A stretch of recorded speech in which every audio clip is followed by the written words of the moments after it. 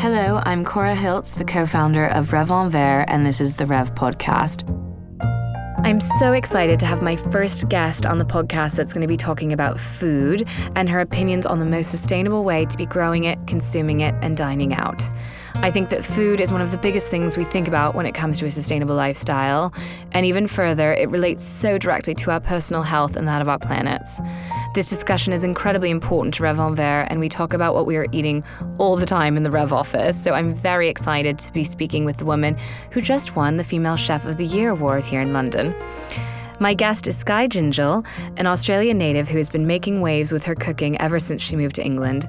She began what has become an incredibly illustrious career at Petersham Nurseries before starting her own restaurant, Spring, which has been often noted as one of London's most sustainable and beautiful places to dine. Most recently, she has become the culinary director at Heckfield Place, where she oversees a biodynamic farm and encourages locality and seasonality in all the food prepared there. We talk about her journey not just with food, but also truly sustainable creating, and her most recent achievement of becoming the UK's first restaurant to entirely ban single-use plastics. I feel so excited by all those young people out on the street, by Greta Thunberg, by Extinction Rebellion. I think this change is coming. Hi, Skye. Welcome. Thank you. You're the first person that we have on speaking about food.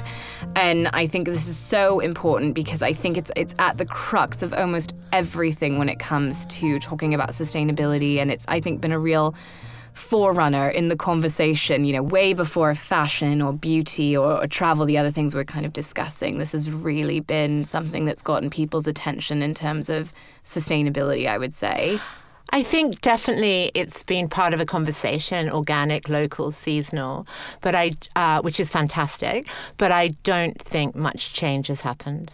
I know that you've been working in food for many years now, and I'm really excited to hear kind of about where this journey has led you, particularly when it comes to sustainability within the industry. So I'd love for you to just give us a bit of a background on how your life is involved in this way. And I know you're from Australia, how you ended up in England, where you started, etc., etc. Okay. This is my 38th year in food this year, and so it's been a long time now. But I grew up in Australia. I grew up in Sydney, had a really pretty idyllic childhood, 1970, in the 70s in Australia, kind of barefoot, feet, sunshine, quite a lot of freedom. I grew up in not particularly a foodie family in terms of like being great cooks or kind of amazing cooking at home, or a grandmother who was an incredible cook. But I grew up in a family where food was really important because it was macrobiotic, which is a traditional Japanese way of eating.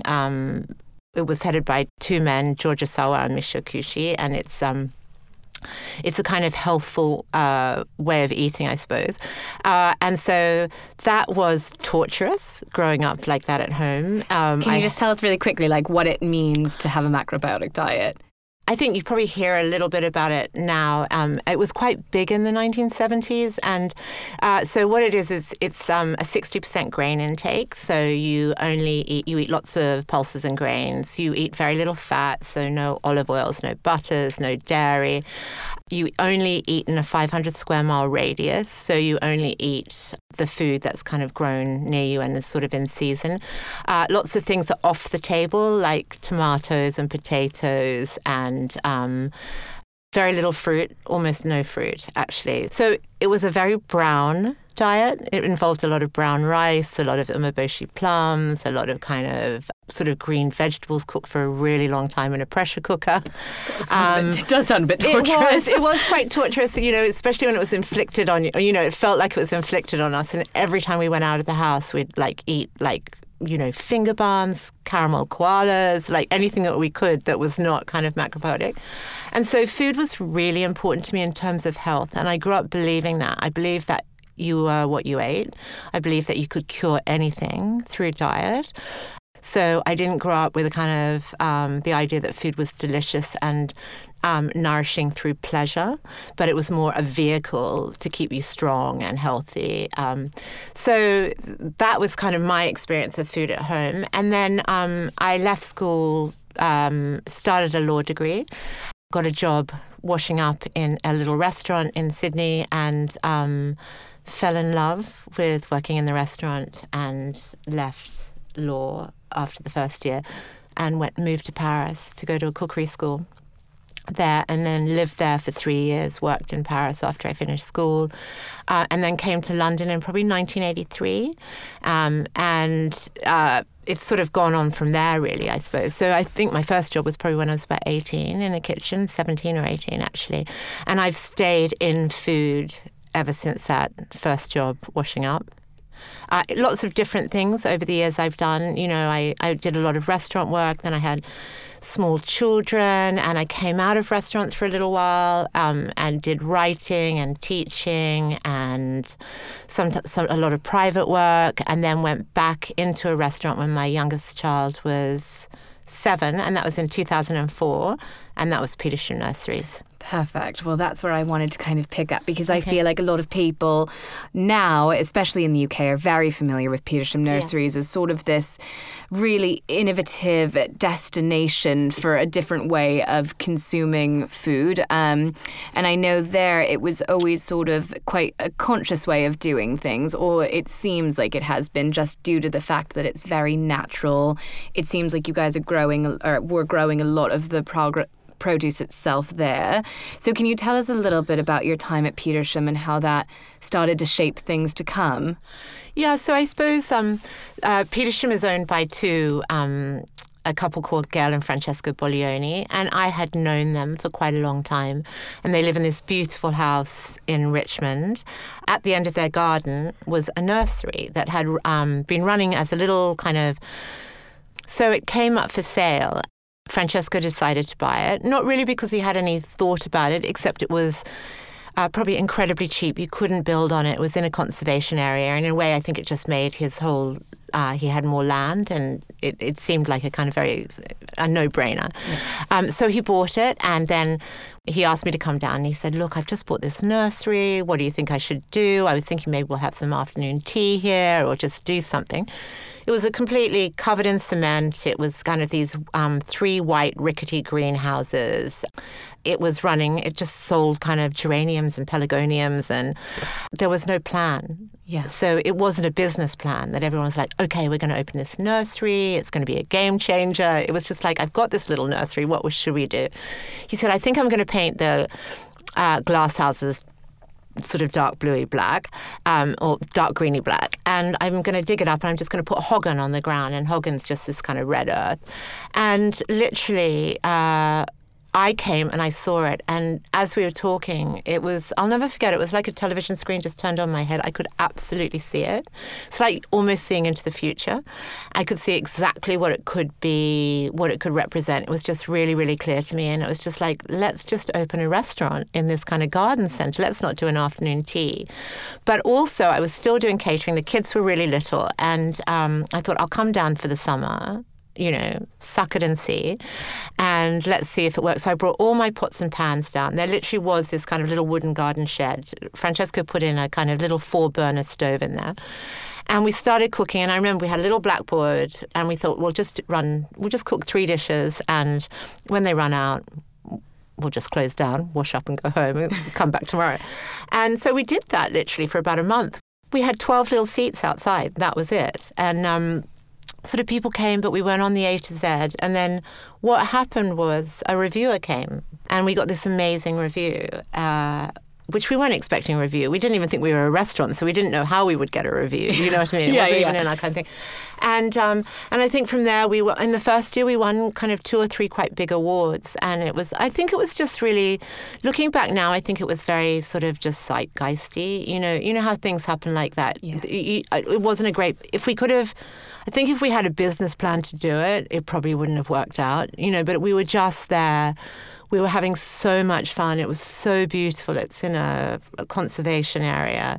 And it was just fun to cook what you wanted and not think that you were a restaurant, and then see people responding. And that's when people have started to hear about you. Then they come down and see you, and they've got expectations. The first year, no one had any expectations. So most people just kind of sort of surprised and delighted that they'd fallen upon this it was a couple of years of quite painful growth as we grew into quite a big restaurant where we sat on big waiting lists, and the room was always full. And we moved from the tiny garden shed with a 4-burner stove, but we only ever moved to Francesco's garage.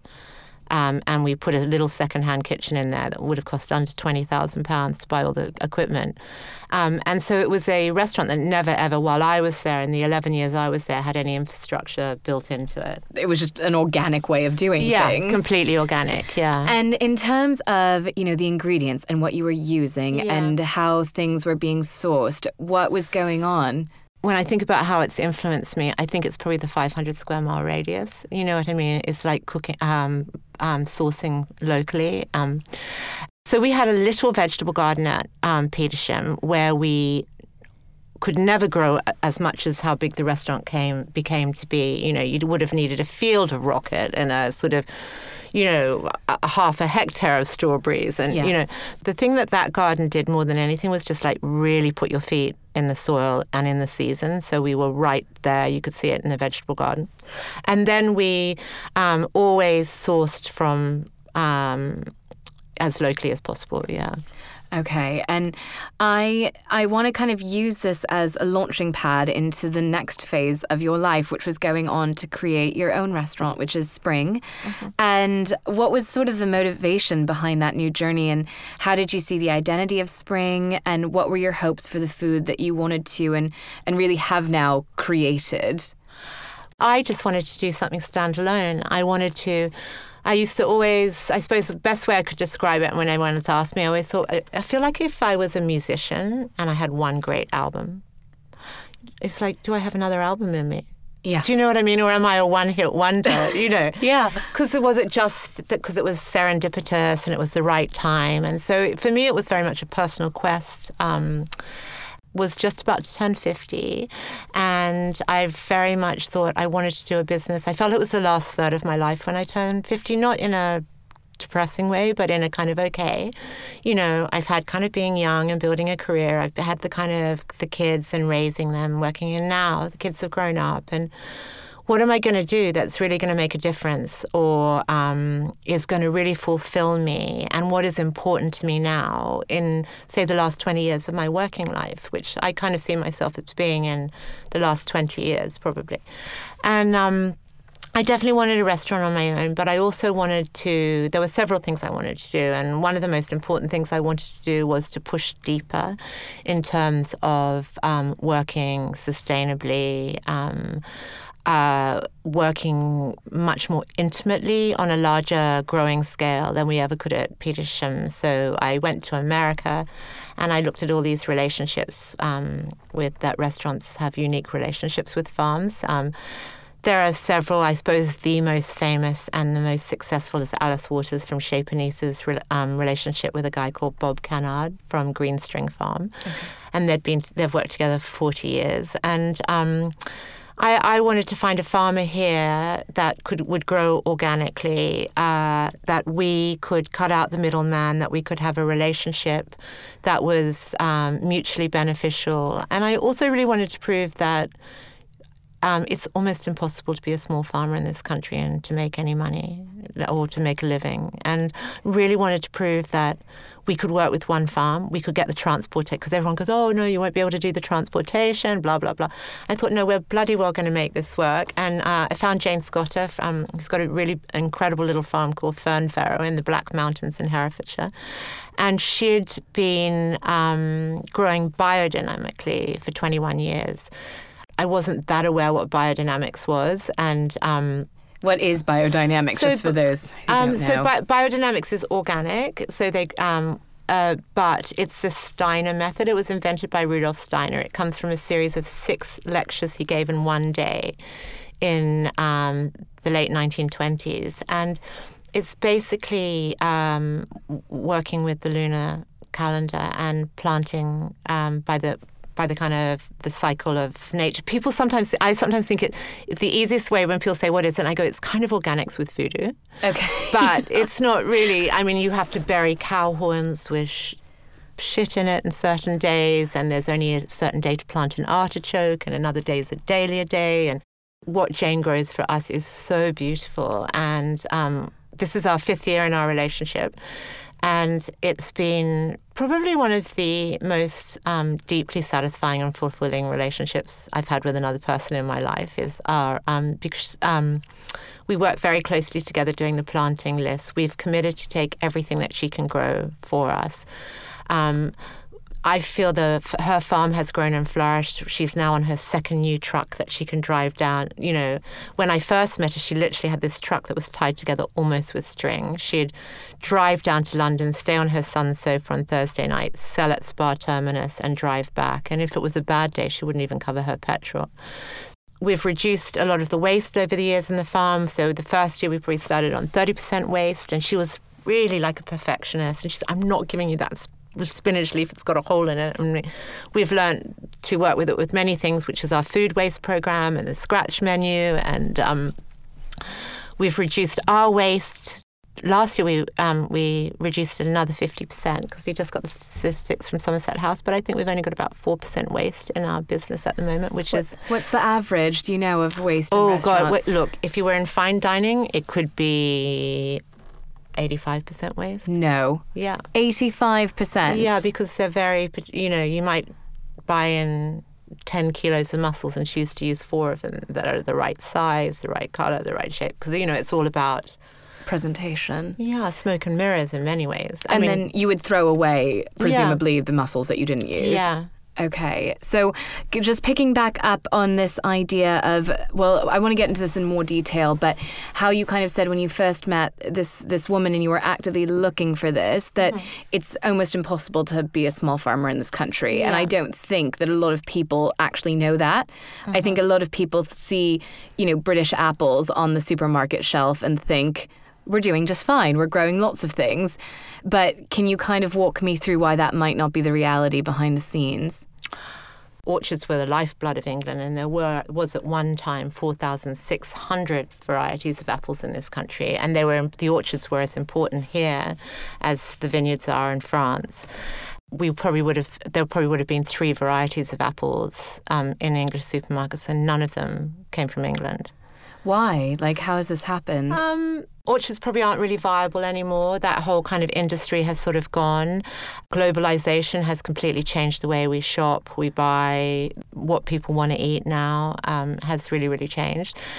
Supermarkets are looking for a certain shape, colour, size, consistency. They don't want any bruises. They don't want any knobbles. Or they want to beat down your prices so you can't make a living. The thing is, food has become way too cheap. And I know that probably sounds kind of weird and controversial, but we do not understand the true cost of food. And that has changed for many reasons, but it's largely because of industrialized agriculture. And that really happened at the beginning of the 20th century, with chemical fertilizers and sprays, and it's had a catastrophic effect on the earth and the planet, really. And we don't really have biodiversity anymore. We basically have a monoculture. So America particularly is a huge monoculture. It grows sorghum, soy, and corn are the 3 big crops. And they're either for animal feed or to trans corn starches, corn syrups, to prolong and cheapen food. Yeah. Up until about around the 1950s, we spent about 1/3 of our monthly income on food.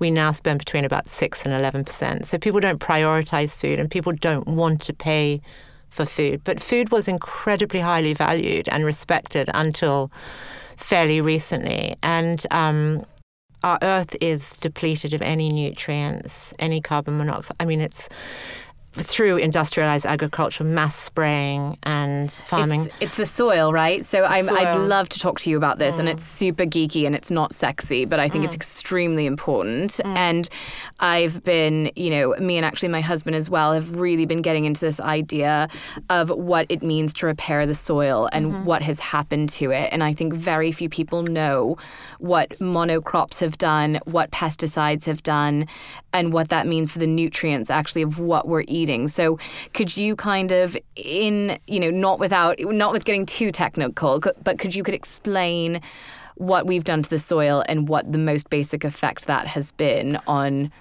Healthy soil equals healthy food equals healthy people.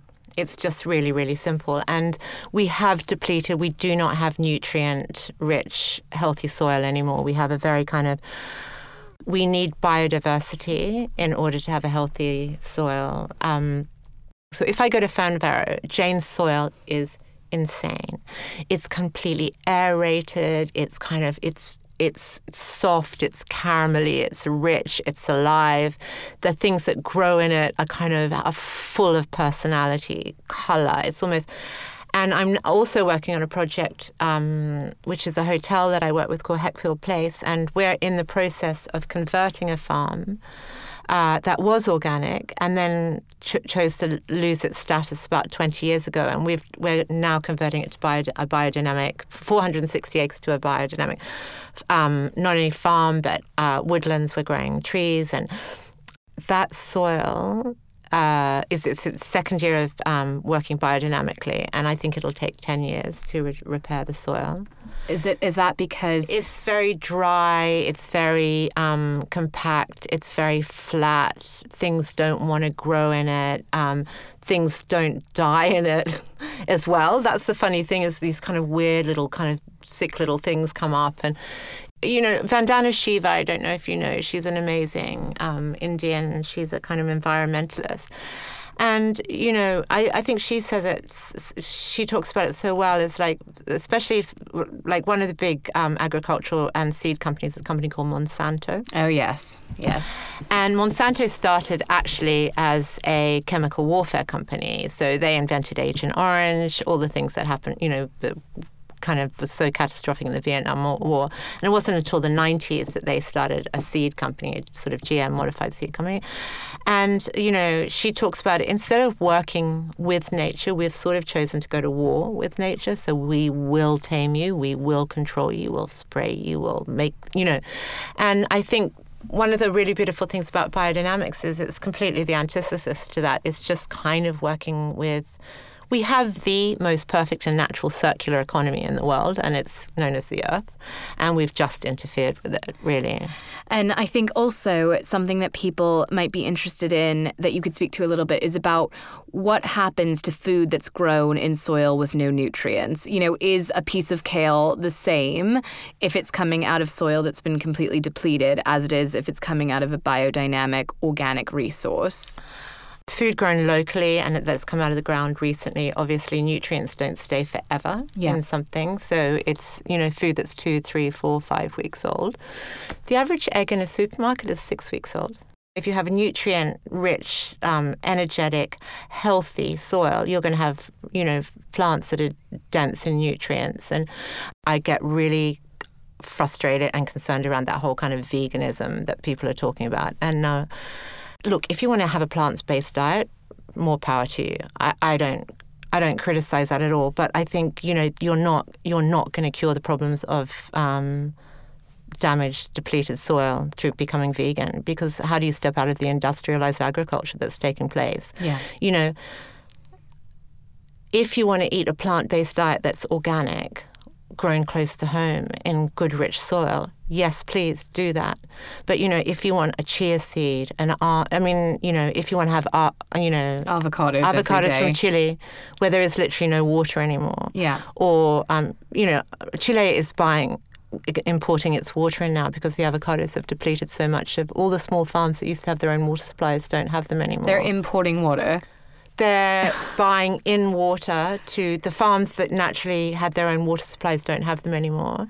And it's the same with, once you start, I just find it all so crazy, that kind of, I really strongly feel that we have been manipulated and coerced by big business, to eat in a way that they have told us that is healthy, which is good for their bank balance. Who had the genius idea to bottle water in plastic and sell it to you? I'm not even convinced you need 2.5 litres a day. No, I think you drink when you're thirsty. I don't think. Or that, do you think the person who created this amazing universe said the only way you can be truly hydrated is if you can get that coconut water from Fiji up in Scotland? Otherwise, you're doomed. if I'm going to eat a chia seed or an acai berry or a goji berry or a rosemary water, whatever it is, birch water, whatever it's, that isn't going to turn me into a superhuman being. No. It should be mainly, Michael Pollan says it brilliantly, eat food, mainly plants, not too much. I think people are very well-intentioned and very misinformed.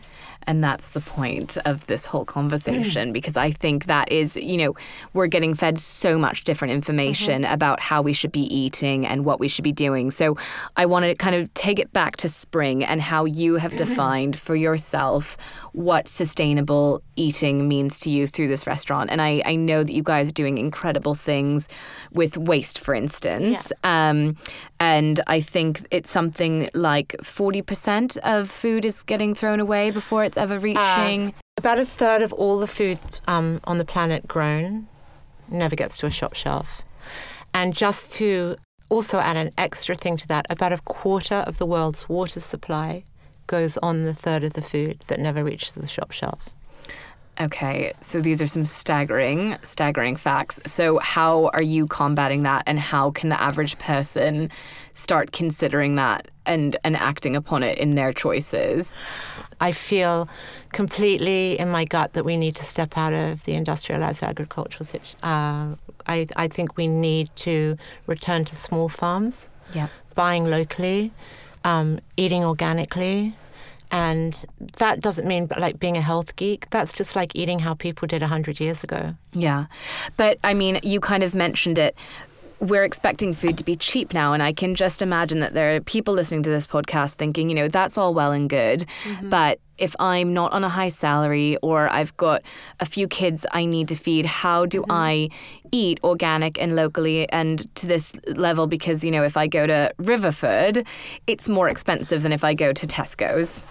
People don't cook anymore and don't know how to cook in the same way that they used to, because I definitely think, I at home don't waste anything. I buy every day. I know it's really boring. I buy something on the way home, or I go to a farmer's market. I do a one pot on a Sunday. My pantry is full of chickpeas and brown rice and lentils and farro and a good olive oil and really good vinegars, and I eat a lot of pulses and grains. Yeah.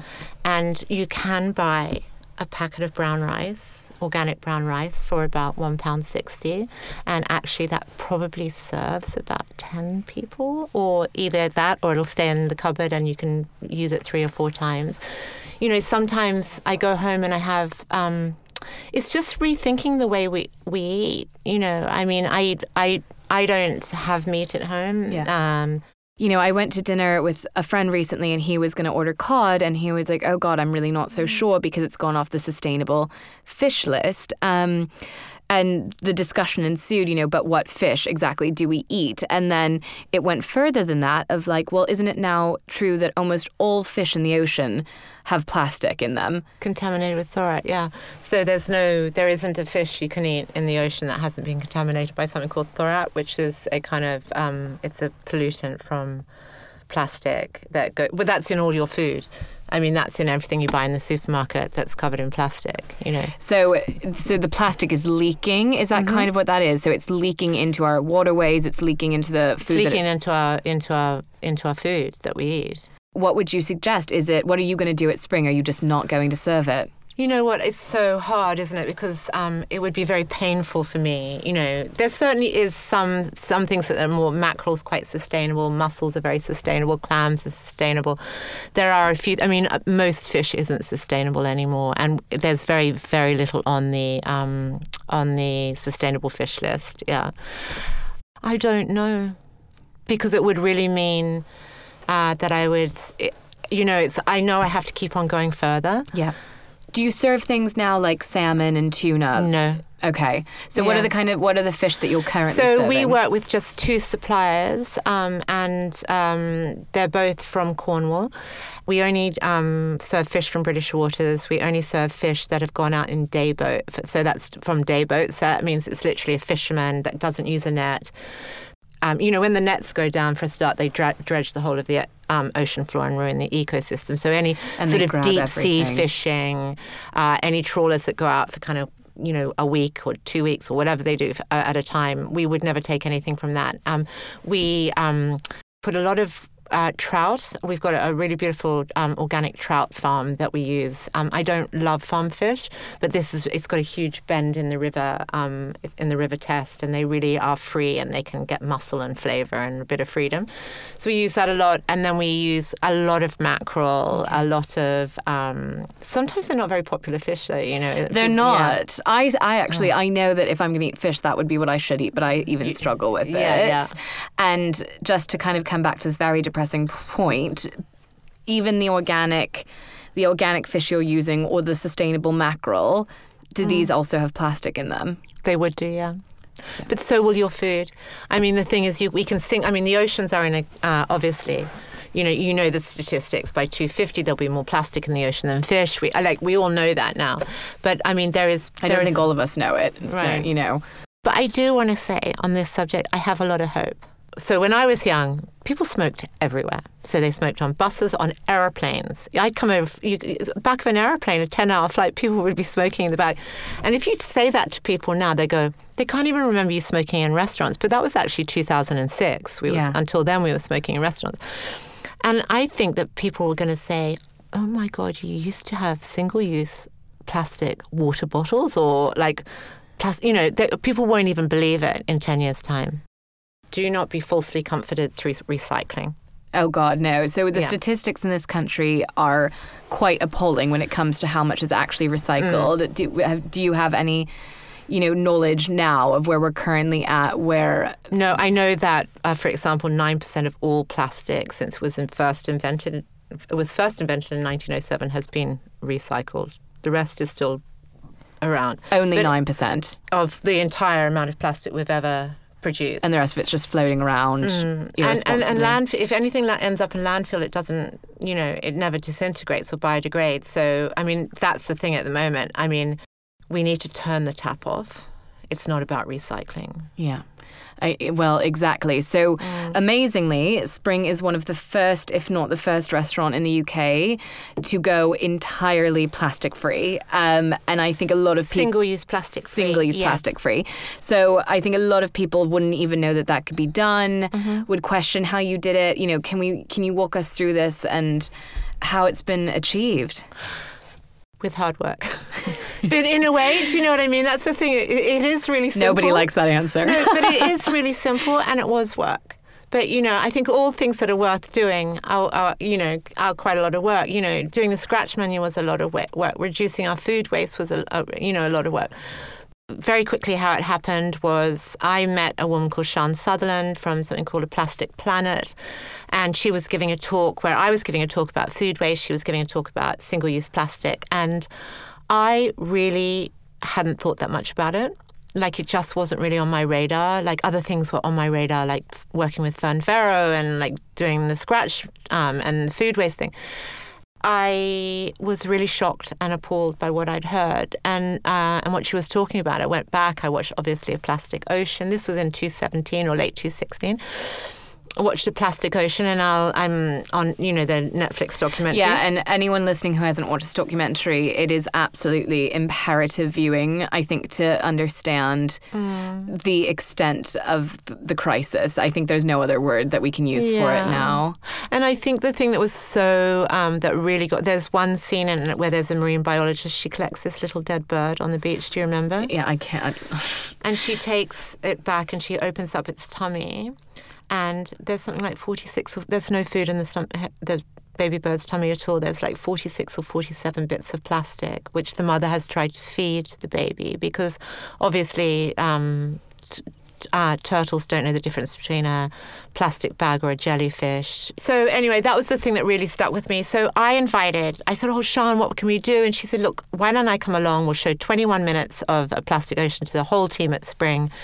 So we asked everyone to come on a Sunday. We could put a screen out. We got beer and pizzas. We watched 21 minutes of Plastic Ocean. And then we got a whiteboard up and we brainstormed what we could do as a company So everybody had all these different ideas, and obviously we got rid of straws, and people said, what can we do about our loo paper and all the plastic that came through? And so we changed that. And I think the biggest thing, and it sounds like I'm a real statistics person. I'm not particularly, but I think sometimes they're very powerful in what we're doing just to kind of like visualize. So cling film, I suppose, was our biggest thing. And we went through, so we thought we've got to get, knowledge is power. So instead of thinking, we think we'll use a lot of cling film, so we went back over 1 year of all our orders of how much of industrial cling film we'd use. And we worked out how many meters that was, and we converted the meters into kilometers. Kilometers were 800.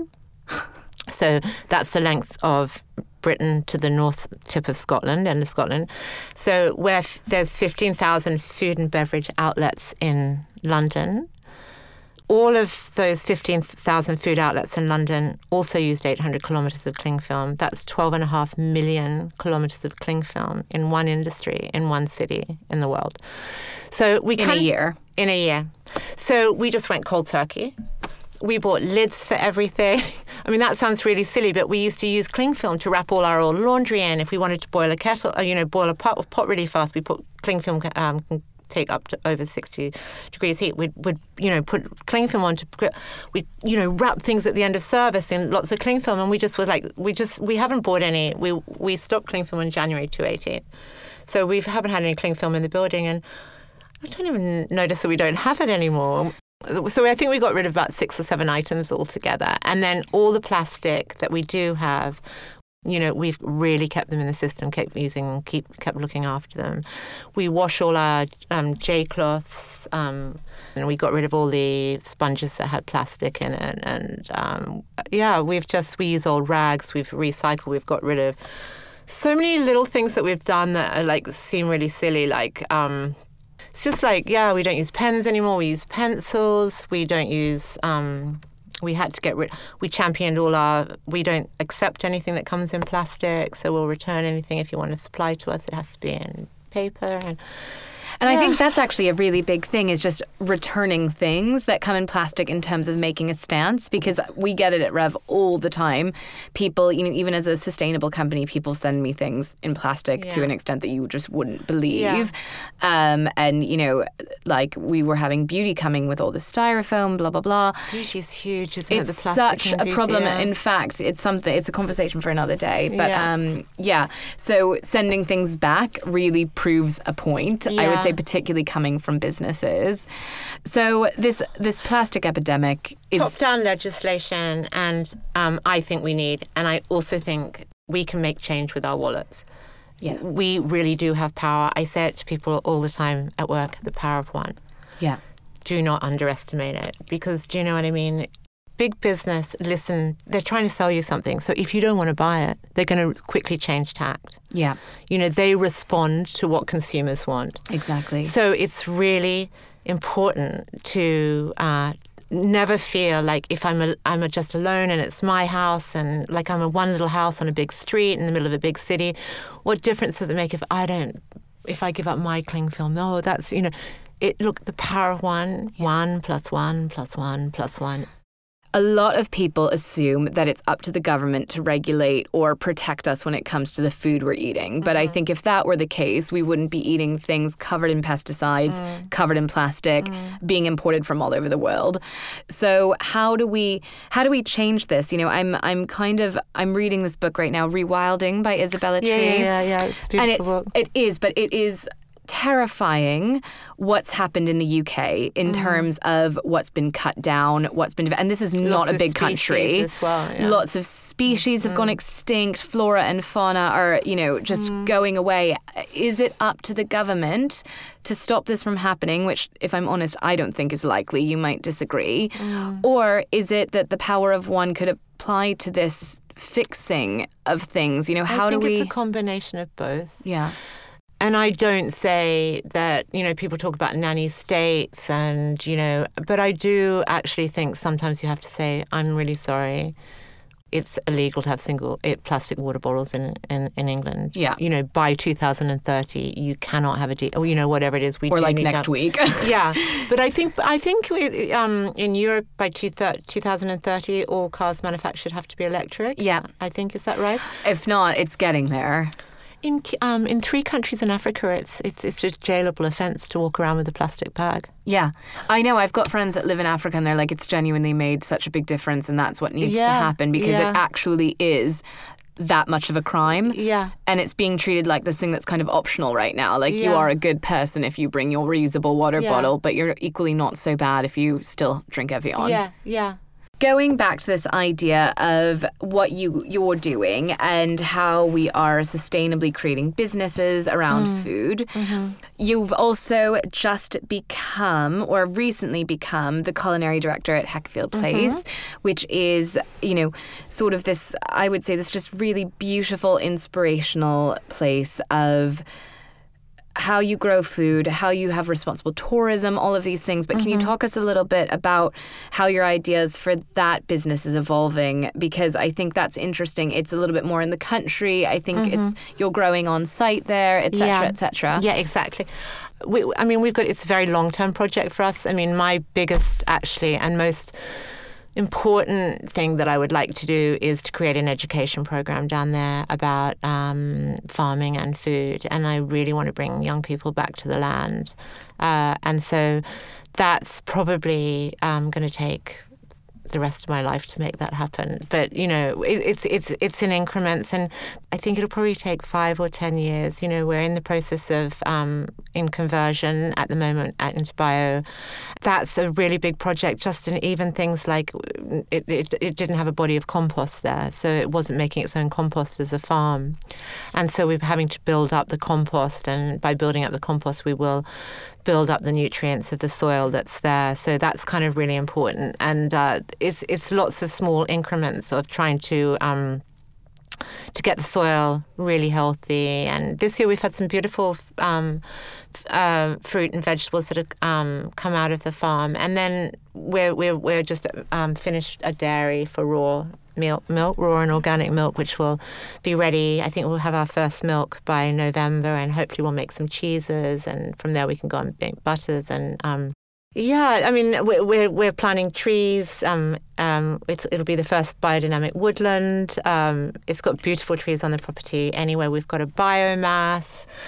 And how do you see, because I love that you touched upon this idea of education and getting people to reconnect, because I think in the last 10, 20 years, it's become very, it's not cool to be a farmer. I think it's making a bit of a comeback, but I think as we've all become really urban, or more urbanized, more cosmopolitan, actually getting our hands dirty in the truest meaning of the word has become slightly less sexy. But do you think that this is coming back, or has it never gone? Well, I feel a bit, I don't know, but I have this, I said it to you before, I feel very hopeful. I feel so excited by all those young people out on the street, by Greta Thunberg, by Extinction Rebellion. I feel there's a movement. I think there's changes coming. Yeah. And I feel it's like a rumble now. Yeah. But I think it's going to be a big. And I think also people just don't want to eat crap anymore, right? I think people are waking up to how little time left we have. Someone said it to me the other day, and I think they're right. They said, I think the earth may survive because it is so miraculous at healing and renewing itself, but I don't think human beings will survive. And I really think we do have about 12 years, and, that is the truth. And I feel that there's some really passionate, exciting, angry young people out there, and I feel really excited about what they can do.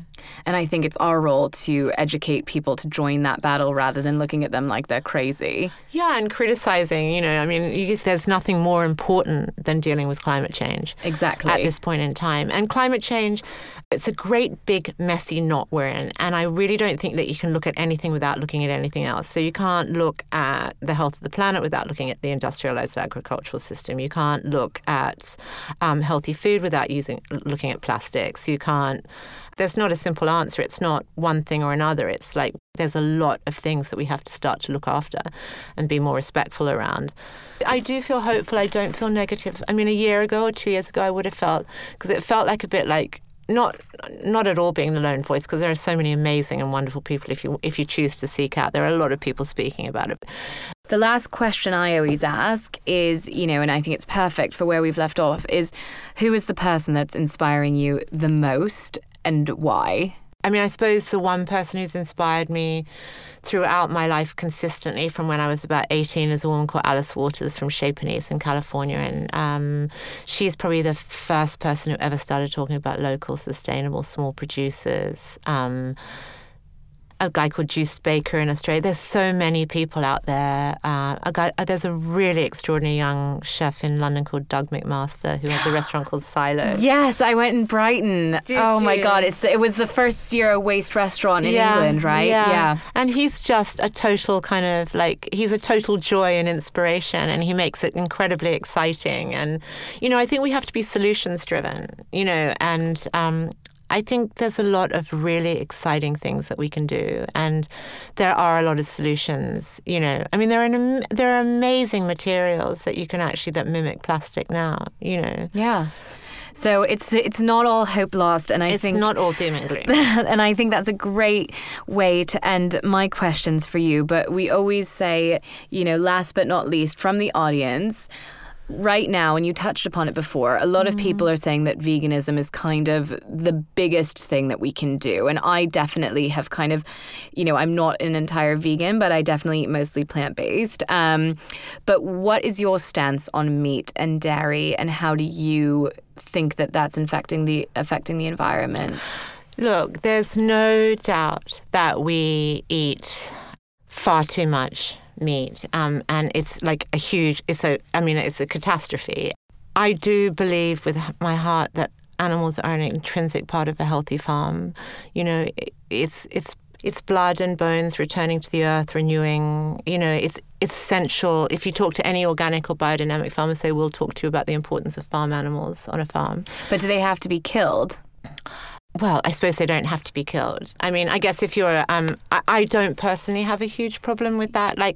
I really think it's an intrinsic part of nature, and other animals can eat smaller animals or prey on people, and we can eat, if we eat meat. You're going to hate me, but I believe wholeheartedly that fats are really important for you. Butter, milk, cream. Oh no, I don't hate you for saying that, by all means. I think it has to be scrupulously, beautifully clean, organic, in small quantities. If you don't want to eat meat, I completely understand. If you feel it's cruel to animals too, I don't feel if they're raised beautifully and have an incredibly happy life, and you will not make everything better by stopping eating meat. We have to attend to the whole problem, and that is where your food comes from, whatever it may be, how it is grown. And would you say just eating locally is number one takeaway from this conversation? Would that be your number one takeaway? Or clean soil, healthy soil equals healthy food equals healthy people. And yes, as close to home as possible. I mean, because of apart from anything to keep the nutrients in. Yeah. It's food that's 2 weeks old is not going to have the nutrients, and it's not going to be healthy. Even if it had a vitamin in it, how can it be good for you when it's got all those sprays and chemicals on it? Eat food, mainly plants, definitely mainly plants, grains, a little bit of, what you fancy. I mean, and not too much. Yeah. We eat too much. That's the other thing. Well, okay. I love that as an ending point. Thank you so much, Skye. That's okay. This was really, really interesting, and I'm so excited to keep talking about food because it makes me happy. Such a pleasure. Thank you so much for listening to the Rev podcast. Please don't forget to subscribe and send us any comments you guys have. We'd really love to hear what you want to know more about when it comes to a sustainable lifestyle. Each week we'll be dropping a new episode, so don't forget to tune in on Tuesdays. Thank you again for listening to the Rev podcast.